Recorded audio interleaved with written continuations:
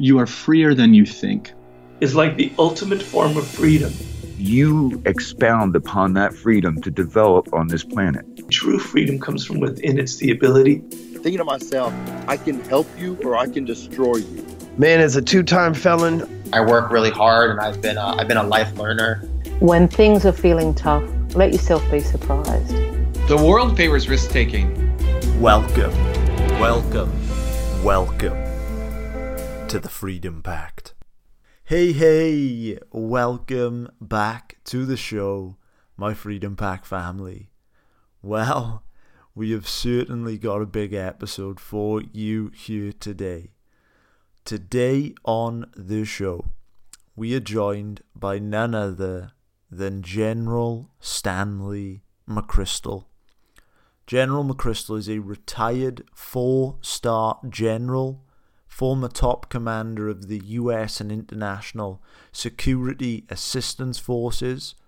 Stan commanded a number of elite organizations, including overseeing the capture of Saddam Hussein in 2003, as well as taking charge of the 2009 NATO-US mission into Afghanistan. On top of being one of the most decorated military generals in American history, Stan is a senior fellow at Yale and teaches a graduate seminar about leadership. On top of this, Stan can also boast being a 2-time best-selling author of Team of Teams, as well as the book that we discussed in today's episode, Leaders, Myth and Reality. Well, in today's episode, we just covered so much ground. We discussed things like, just to name a few, how to gain respect, not just for yourself, but also how to gain respect from others. We discuss how General McChrystal builds discipline, how he makes better decisions, leadership, how to be a better leader. Do you have to be in a leadership position to be a leader? How can you be a leader during times of a global crisis like the pandemic, which we're currently in? And also other goodies like how to be better at having difficult conversations. This was such a fantastic episode, and I do not want to drag it out any further. So without any further ado, I hope you enjoy this conversation with the hugely thoughtful General Stanley McChrystal.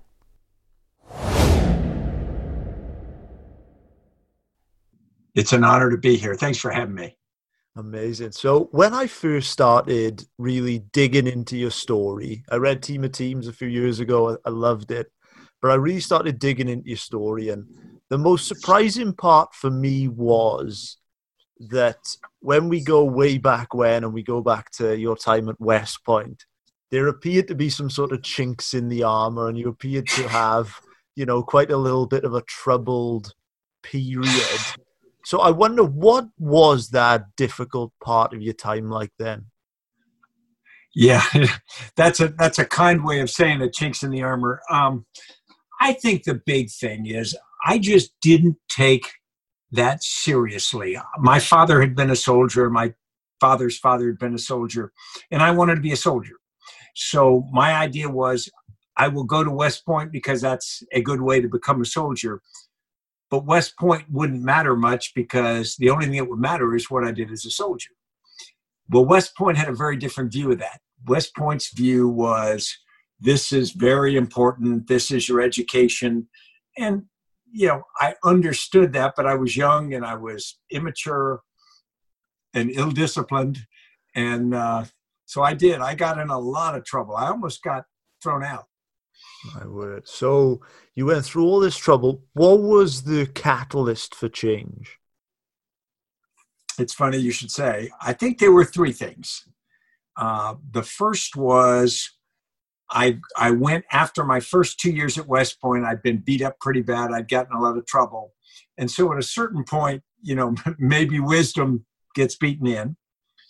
The second point was I started dating the lady I'm now married to for 43 years, Annie.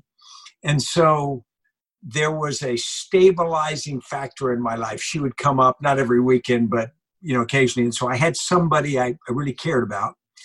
And then I had a tactical officer take over my company, and he just exhibited confidence in me. He said, "You're going to be a great soldier." And I actually thought he was confused on who he was interviewing the first time I met him. And I said, "Are you sure you know who I am?" And he goes, "Yeah, you're going to be a great soldier." And I said, "All right." And I think those kinds of things, belief in me, something to look forward to, and just, maturation made the difference. So when this gentleman said you're going to be a great soldier, did you believe him at the time? Well, I certainly wanted to, because I had separated being a cadet and being a soldier in my mind. And West Point often didn't do that. They said, be a good cadet, you'll be a good soldier. Well, interestingly enough, he said, "Nah, it's got nothing to do with it. There are certain things about you that will make you a good soldier or not, and some of those matter as a cadet. But many of the things you do as a cadet don't matter." And he just had that. He had been a graduate about 12 years before, and he had a very realistic view of it. And so for me, that proved very true in my career. The people in my class from West Point who turned out to be really good soldiers were not the people who were at the top of the class academically. They weren't the people who had the most shining cadet records, but they were people, when you thought back of them as cadets, you said, "Yeah, that's a person I really had faith in. That's a person I trusted." So there was the ability to sort of predict, but it wasn't the metrics that, the school might have celebrated. I find that so interesting. So if you were to say, give some advice to perhaps a young person, maybe 17, 18, and you were to sort of offer some advice into perhaps, if someone's feeling lost or they're looking to turn their life around, or perhaps maybe they haven't found anyone that believes in them because the support network is huge, what would you what advice would you offer? Yeah, that's really thoughtful. I would say first is look ahead and decide who you'd like to be. And when I say who you'd like to be, in my class at Yale, sometimes we make them write their obituary. And we say, what would you like it to say in your obituary about you? Not just your accomplishments, but what do people say about you? And if you back plan, you say, okay, I want to be someone who is trusted. I want to be someone who gave to others, or I want to be whatever it is you want to be. I'd say start with that, because much of what you do before that will either give you the opportunity to get there or not. Then I would go back and say, my son is funny. He looked at me, he was in college and he was doing only okay. And he goes, nobody knows what your college grades were. Nobody cares.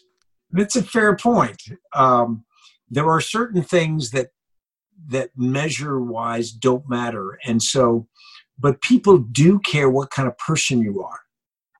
And so I would tell a young person, think about that. And some of it's very serious, because there are some things, if you make mistakes as a young person, are hard to correct. If you make mistakes of character, if you treat people poorly, if you develop that kind of relationship or that kind of reputation, those are hard to change. And those are more important than your grades in physics. I love that. I love that so much. One of the reasons why I wanted to go through that was because when I read Leaders, Myth and Reality, I thought, everybody has sort of, an interesting story, and I love delving into that. So if we look at the leadership aspect of it, if I was to say, could you please complete the sentence of leadership was blank space, and then leadership now is blank space? I would say that leadership was viewed through the lens of the individual. And so it was viewed through the idea that you or I as leaders are going to be the fulcrum of history. If we come along, we are the right person and everything is better or worse. I think now people increasingly are understanding that there are a complex swirl of factors. The leader is part of that. The moment is part of that, the conditions, and then the people that you're interacting with, who are the followers or partners, are part of that. And it doesn't mean the leader doesn't matter, but it means that the leader is not necessarily the decisive thing. The leader may just be part of it. And usually it's a combination of leaders. And so when we get in history and we get a distance from an event, for military history, we look at the Battle of X, and we'll say what general won the battle and what general lost it. And we simplify that one person had a better day than the other person and therefore won or lost. And of course, that's remarkably incorrect in most instances in life. It's like what you talk about in the book. There's an attribution error there, which I love. So I suppose, just how much do you attribute leadership to, in terms of, because it seemed to me as if you put much more weight on the environment and the sort of system rather than the actual individual? I do. I think the individual often shapes the environment. So I like to talk about Admiral Horatio Nelson and the fact that at the Battle of Trafalgar, he was wounded in the opening moments of the battle and then died during the battle. So he issued no orders during the battle. And so they say it's his greatest victory, but you could argue he did nothing in the battle. Yeah. But I still argue that he was a decisive factor, because the culture that he created in his captains and in his fleet was robust. It was resilient. It was adaptable. So he gave them a series of attributes as an entity that allowed them to be very, very effective. And so in the moment of the battle, he didn't need to be alive. I love that. And I will definitely get into the sort of the context. But just sort of going back, how has leadership evolved over time? Yeah, I think it's evolved. Humans are social people, just by nature, and they started to socialize. And so we started to develop this idea that leaders are important and that we want to be leaders. And if we go back through history, it was in many ages much more collective. There wasn't the focus on the single individual. There wasn't the idea that this person guides the direction of everything. Societies mattered, groups mattered, tribes or smaller societies, that the democracy of Athens, that sort of a thing. There was shared responsibility for leadership. Then we started to get in a period, and part of it was real and part of it was perception. And that was when we had emperors and kings. We started to put the spotlight on single individuals and defined ages, the age of this person, the age of that person, and say that that person, Louis the 14th, shaped an entire age. And of course, that's got to be an oversimplification. But we started through the great man and great woman mode of recording history. We started identifying those people and focusing our interpretation of history and also what's important as individuals through that. And we did ourselves a bit of a disservice. We let everybody else off the hook for responsibility. We said only that person, if they won or lost, mattered. The rest of you were just there and aren't responsible. And that's, of course, incorrect. Second, we set up this idea that if you are a leader, that's the way you should conduct yourself. You should conduct yourself as though you have, special attributes. You are destined, you were born with the right and the responsibility to lead. And the problem is that that's also unrealistic. And we give expectations of those people. And then we are often disappointed because they're not 10 feet tall, because they're not brilliant, because they don't get everything right. And I think that it's important that we get more realistic about it, not as a way of asking people to try not to be good leaders, but don't set up an impossible hurdle. It's like elections. You know, every once in a while in a country, the United States, we will literally look to find the next great person who will ride on horseback and save the republic.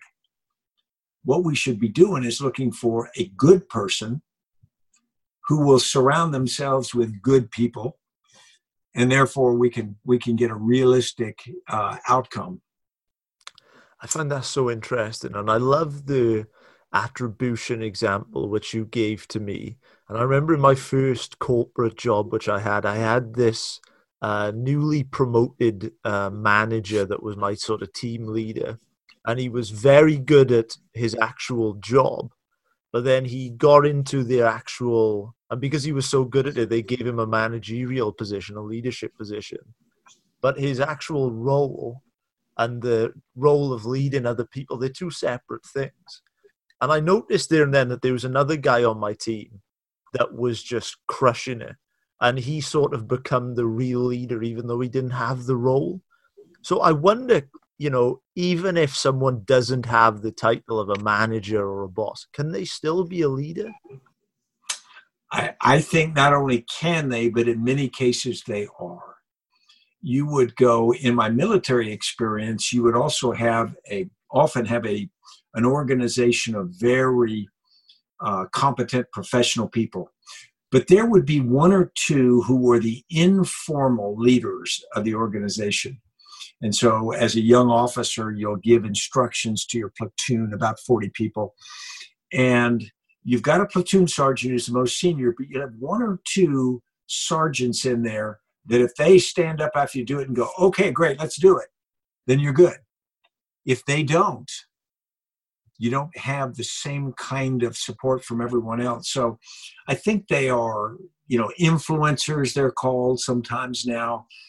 Other times they are very quiet leaders who build the strength of an organization through how they interact with people. And I think identifying those people in an organization, and you don't have to lift them up and put them in formal positions, but identifying them and valuing what they do is very, very effective in making an organization healthier. Yeah, I find that so interesting. And one of the things which I really took from the book was that we know that the science of leadership is essentially incomplete. There's a lot which we don't know. It's highly contextual, which you make a great case of. But I wonder, how much do we know about earning the respect of others? Is there a science to earning the respect of others? That's a question I'm unable to answer definitively. What I would say is there are theories on it. There are certainly experiences that many leaders have been through where you succeeded or failed, usually somewhere in the middle, but at winning the respect. And quite often, it's very different. I mean, one time you'll do this and you'll win the respect of everyone because the context of the moment, their mindset. And the next minute, you'll try that same thing and it will fall completely on its face. So I think the best you can do is, for the long term, sort of generally, is think what you want in a leader. You want somebody who is honest, that you trust. You want somebody who's competent, that can deliver. You want somebody who respects you and gives you a role that makes you feel good about it. And you could argue that those are core and they're always true. I would argue they're usually true. And so you kind of can't go wrong if you start with that. But then you've got to be very empathetic And what I mean by that is not sympathetic, I mean empathetic. You've got to be able to, in an organization, turn the lens around and see things through other people's eyes. How will they feel in that moment? What do they need? What do they want? And it's hard because you're not them. You don't have their life experience. You don't have their position, but you can try to say, okay, what's really happening here? And in those moments, you can say, okay, what do I need or want from the leader now? And that's about the best you can do. That's why people who have a natural sense of empathy, but also people who are observant, people who listen, they tend to do better because they tend to have a sense of, okay, what's happening here? You know, when I commanded military units, it was very interesting. The way you treated the same group of people on Monday morning and Friday afternoon is very different. How you treat them in a moment of crisis and how you treat them sometimes else is very different. How you interact with them is very different. You don't want to be someone who's doesn't have a baseline consistency that they can rely on, but you do want to be able to wax and wane with the sea as it goes up and down in their modes. Could you give an example of someone throughout your life that has somehow gained great influence over you, where you've just had an enormous amount of respect? And could you also explain how they got that? Yeah. I'll start with a guy who was a battalion commander of mine. And we, on the surface, were very different. I was a captain, about 8 years service at the time, and some experience, but not huge. And he was a battalion commander with 17, 18 years. And I was very much of the belief that leaders have got to be very physically fit and very lead from the front and those kinds of things. And, you know, I didn't smoke. And he smoked like a chimney, and he was a little pudgy, and he kind of laughed at those, you know, stand up and be the symbolic leader in the front. And so I kind of thought, well, I don't know how I'm going to do with this guy because he's sort of sarcastic in his approach. But what I learned was here he was incredibly competent. He understood our business better than anyone in the organization. And then he thought it was his job to teach us our business in detail, which he did. And it was a long process, and he sort of took things apart, and he said, you think military is standing tall, straight teeth, you know, charismatic. He goes, I got it. The unit's got to work. You got to understand how the machine operates. You got to get inside the machine. You got to be able to fix it, because that's really what determines our success. And so it was a very different approach than I had expected. And I grew just to absolutely worship the man, because he really did care about us. He really wanted to make the organization work. He really did want to make us learn. And he could poke fun at us when he saw us being sort of a two-dimensional paper doll kind of soldier. He would literally get you back, you know, down to reality.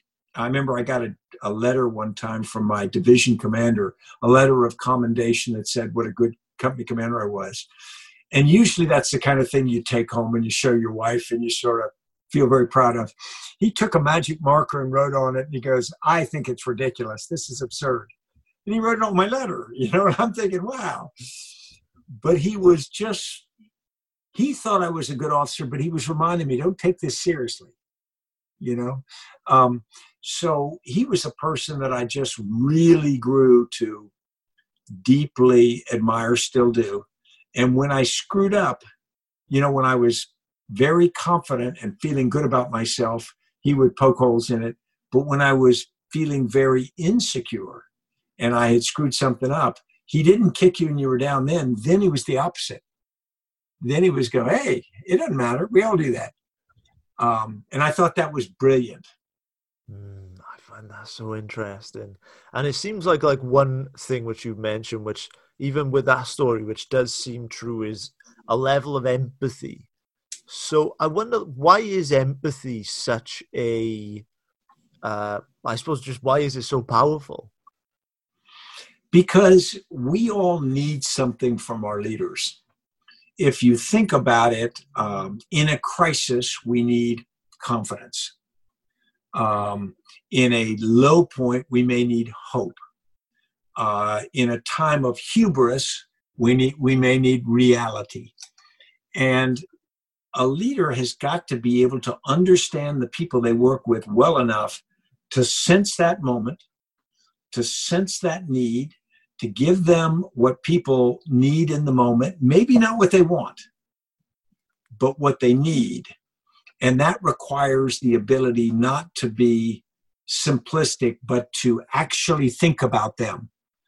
Try to put yourself, in that position and respond what is going to be best right there. I love that. And one of the things I read online about you personally, and you can feel free to fact check this, was that you were one of the people which was notorious for having difficult conversations when the time called for it. So I wonder, throughout your life, what have you found about mastering difficult conversations? Yeah, I will fact check a little bit there because I don't think I'm that good at it. But I do understand how important they are, and I admire people who are, and I try to do it. But what I would say is the first thing about a difficult conversation is if it's an important conversation, if it has to be had, you're not going to do anybody any favors by not being realistic about it and not being somewhat direct. So letting them leave with any confusion about what the conversation just was is actually very ineffective, because it gets worse if they find out later, I just got fired and he didn't say it. So that's wrong. But I think you can start with the idea that it's not, hopefully, it's not a personal thing. It may be me telling you I'm very unhappy with how you're operating. But if you can say, all right, I'm very unhappy with how you're operating. I'm telling you because I care enough to try to help you operate better. I'm not going to pretend that I'm happy about what you're doing. I'm just telling you that the source or the origin of this conversation is me trying to solve a problem. And if that problem is you, let's be direct about it. I think people ultimately prefer that. They may not in the moment, but usually they prefer it. And I also think that if you can avoid being personally disrespectful, like somebody can do something that just makes me absolutely irritated and disgusted, etc. But I don't have to start it with saying that they are an evil person, and that sort of thing. I can say that was bad. Now, if I think they're an evil person, I may tell them that, but that's pretty rare. And it's interesting because in my own life, I found that the relationships which I have, which are long lasting, are ones in which we've had difficulties, but our relationships have strengthened from from those issues which have arose. Isn't that such a paradox? I think it's absolutely true. If you think about those times when you have stresses and strains, misunderstandings, etc., sometimes if you just wait a little while, and this is what I've learned to do over time, you'll have something that creates friction, and both of you know it. And if you just wait a little bit and let feelings kind of calm down, maybe a day, maybe a week, maybe a little longer, but then reach back out. And it doesn't always require, in my view, this big mea culpa that says, you did wrong and let's make up, or I did wrong and let's make up. Sometimes you just reach out and you don't even mention it. You just say, hey, I haven't heard from you in a while and I miss talking. That is an unspoken way of going, hey, I value the relationship. Maybe we both were we're wrong on this one. Let's move forward. I think that becomes really important. I love that. I love that so much. I want to touch on, because you make the point that context is so vital to leadership, and that leadership isn't an algorithmic formula of if you do X, then you will get Y. Context is so dependent. And I'm from the UK, and I'm from Wales. I was just reading Sir Alex Ferguson. I'm not sure if you've ever heard of him, his autobiography. He was the manager of Manchester United, and he's pretty much widely regarded as, the greatest football manager of all time. And I was reading through the book, and he talked about how that the mistake which he saw in a lot of managers was that they would treat all the players in the same way. But he was saying that he was known within the dressing room for having completely different relationships with every player. So I wonder, just why is context so important for leadership? Yeah, and I think he's absolutely right. I've heard of him, and just, he's revered, of course. I think every person needs a different kind of leadership for several reasons. One, because they're typically at a different point in their life. If they're younger and they're coming up, or if they're at a later point, they need a different. Second, they've earned a different relationship. I found in the military, when I had people who had been around longer and we had shared experiences together, I would give them a different kind of regard because they had forged a special relationship with me that both of us valued. And so typically in my interaction with them, I would often pull at that and say, hey, remember X, or this is just like last time. And what you're doing is you're showing them what they've earned, the value of that you respect it.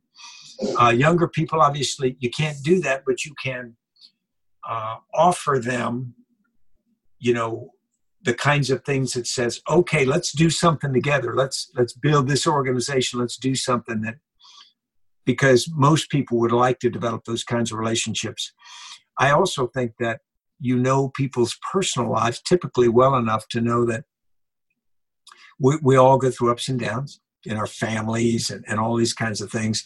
And you can't believe that when somebody's going through a really rough time, that going and kicking them in the head is necessarily going to motivate them.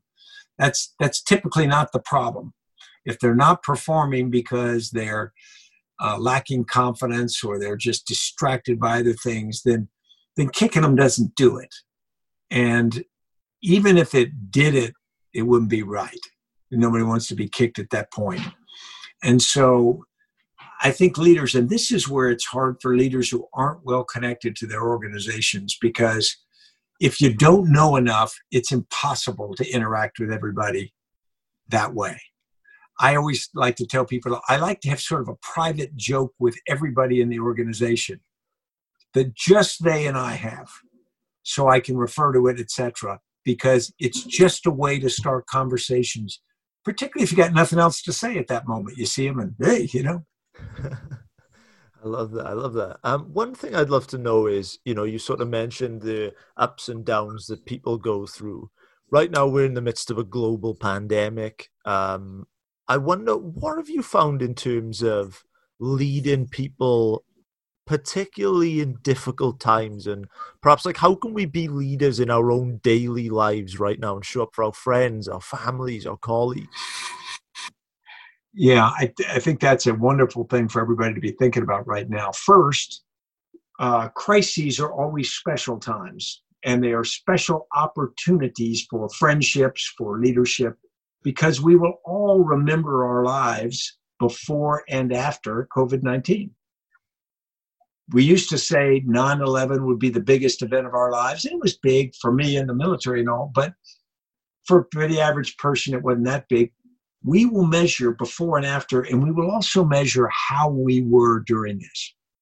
And so we want to have lived up to our own expectations and desires for ourselves. Think about people who go back to big events to World War II or something, we talk about what our grandparents did. If they didn't do anything, we didn't talk about them. But if they did something, even if it was just their duty, they don't have to be big heroes or performers, but we take great pride in that. Now we take an era in history where it's harder for people to stand up because everyone's duty is less clear. Nowadays, in COVID-19, you say, okay, what's your duty? Stay home.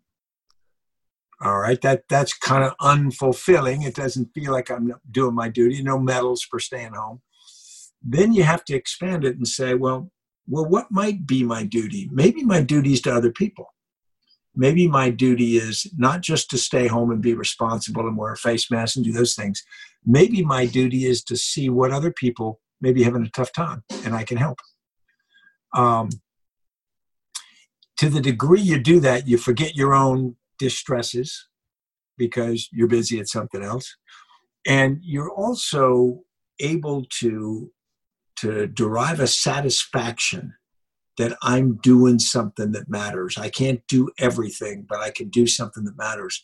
I think one of the failings in our societies now, both of our societies, is that we have stepped away from creating opportunities for people to do more and feel good about it.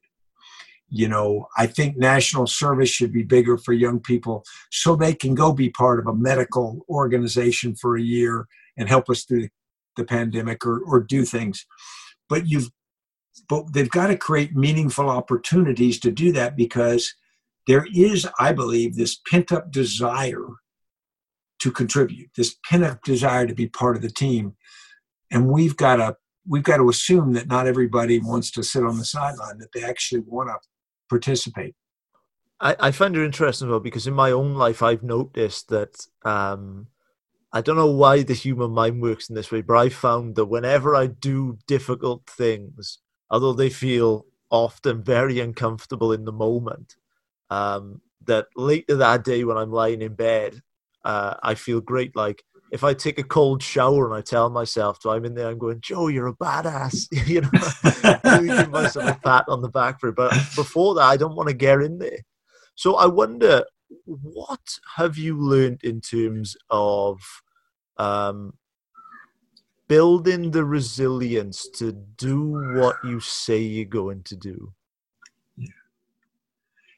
Part of it is self-discipline.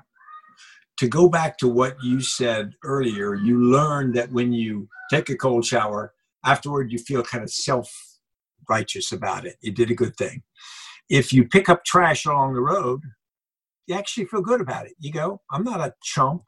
I'm actually good, whether anybody saw me do it or not. So there is a satisfaction of doing the right thing, even particularly if you're not being rewarded for it, if you're not being paid or something. There's even more satisfaction in doing it as part of a group where there is shared privation or shared danger, shared hardship. Because not only do you do it, but you get reinforcement because your buddies know you did it. And so you look at each other and you all feel very self-satisfied because look what we did. It was very hard. It was very painful. But other people wouldn't do it, but we did. And that's part of what is so powerful in the military. It's for fire services. You see it for police. You see it for any organization that does something hard. This bond, this shared hardship, and sometimes this idea that no one understands but us, which is okay, but it's a binding there. Then I think there's a self-discipline that comes with it. You start to understand that if you do certain things, you feel better about the day. You start to understand when you go to bed at night, if you got up early and you did physical exercise, and you made your bed, and you took care of somebody else. If you do a series of things, when you go to bed that night, you just feel better. And so you start to say, okay, that's something that I appreciate, that the opportunity to feel better, so you do it. Now, Marcus Aurelius would say, once you do something for you to feel better, you're starting to take the purity of the action away. but I'm not sure that's accurate. I think if you do things that are better and live up to that, good on you. Things which are usually the worst for us are often the things we want to do in the moment.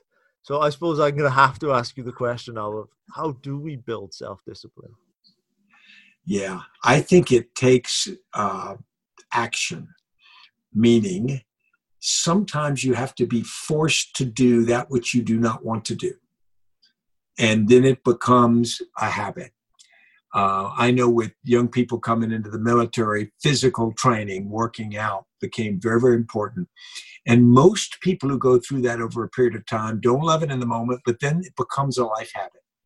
I joke with people, I fold my underwear in my drawers now. I have been for 50 years.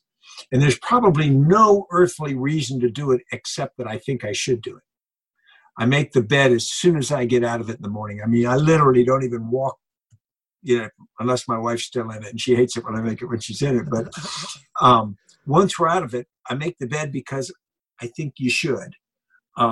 So I think putting yourself through that, and then pretty soon you don't want to not do it because you know the difference between when you do it and when you don't, how you feel about yourself, the difference it makes. The problem is if someone never gets forced to do that in the first place, if they never develop those basic habits or experience of that, then I think that it's hard to develop those. I think that the beauty of a school with some discipline, or the military, or a job, anything that forces you to do those things for a period of time has the potential of creating great self-discipline that is hard otherwise. Sports are good for it. Sports are good for it. I love that. One thing I'd love to touch on, because I appreciate we're running out of time, is I'd love to touch on decision making.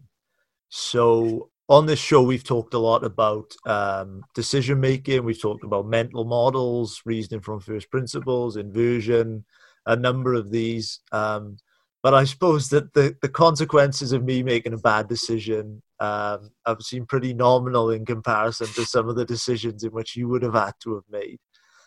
So I wonder, what decision-making tools have you used that you found to be particularly useful, which you could share? Absolutely.